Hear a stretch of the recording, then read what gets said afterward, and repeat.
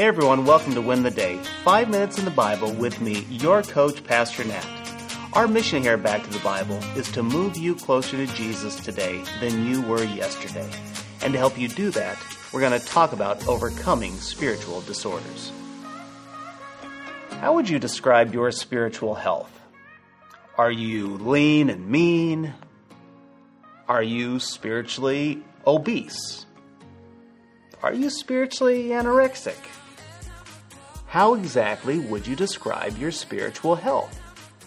Maybe you're wondering, who cares, Nat? What difference does it make? Well, the Apostle Paul cared. I care. Many Christians today are spiritually anorexic. They just don't consume a healthy diet of Bible engagement. But many others, they're obese. They read a lot of the Bible. They listen to a lot of Bible teachers and pastors, but they never do anything with it. They're not exercising their faith.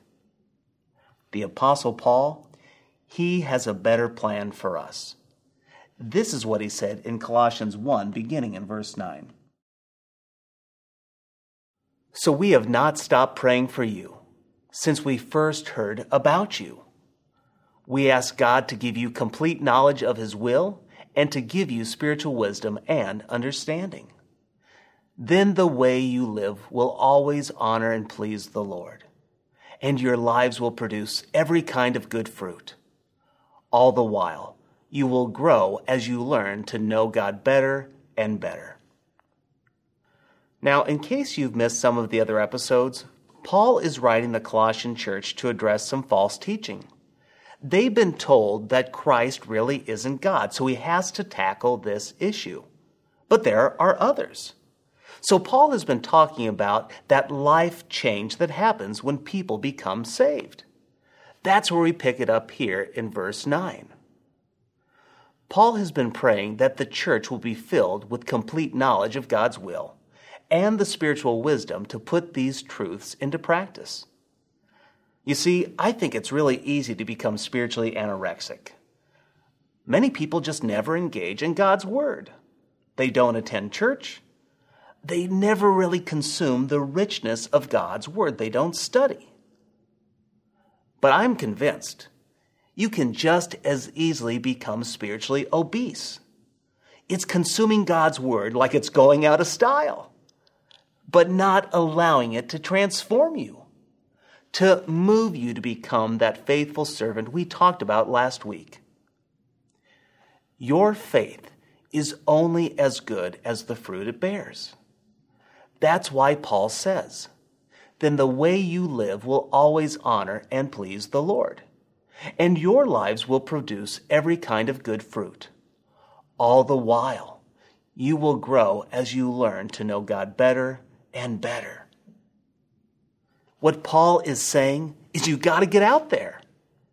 You have to get active in your faith. Live faithfully. Show the difference Christ is making and pressing you to make. I think one of the biggest insults is to hear someone say, "Why on earth would I want to be a Christian? You guys aren't any different than the rest of the world." I hate that.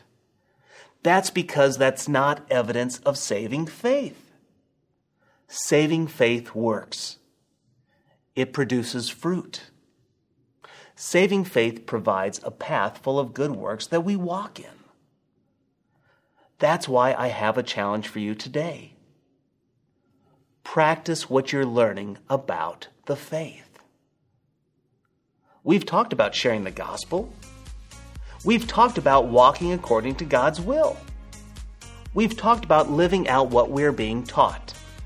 We've even talked about loving others in the body of Christ. Let's stop merely consuming God's Word. Let's put it into practice. So what is just one thing? What's one thing you will do to show the difference that Christ is making in your life? I'd love to know in the comments below what is happening and what are you going to do. Friend, God saved you on purpose and for a purpose. So let's go exercise together. Now that you have the challenge, go win the day.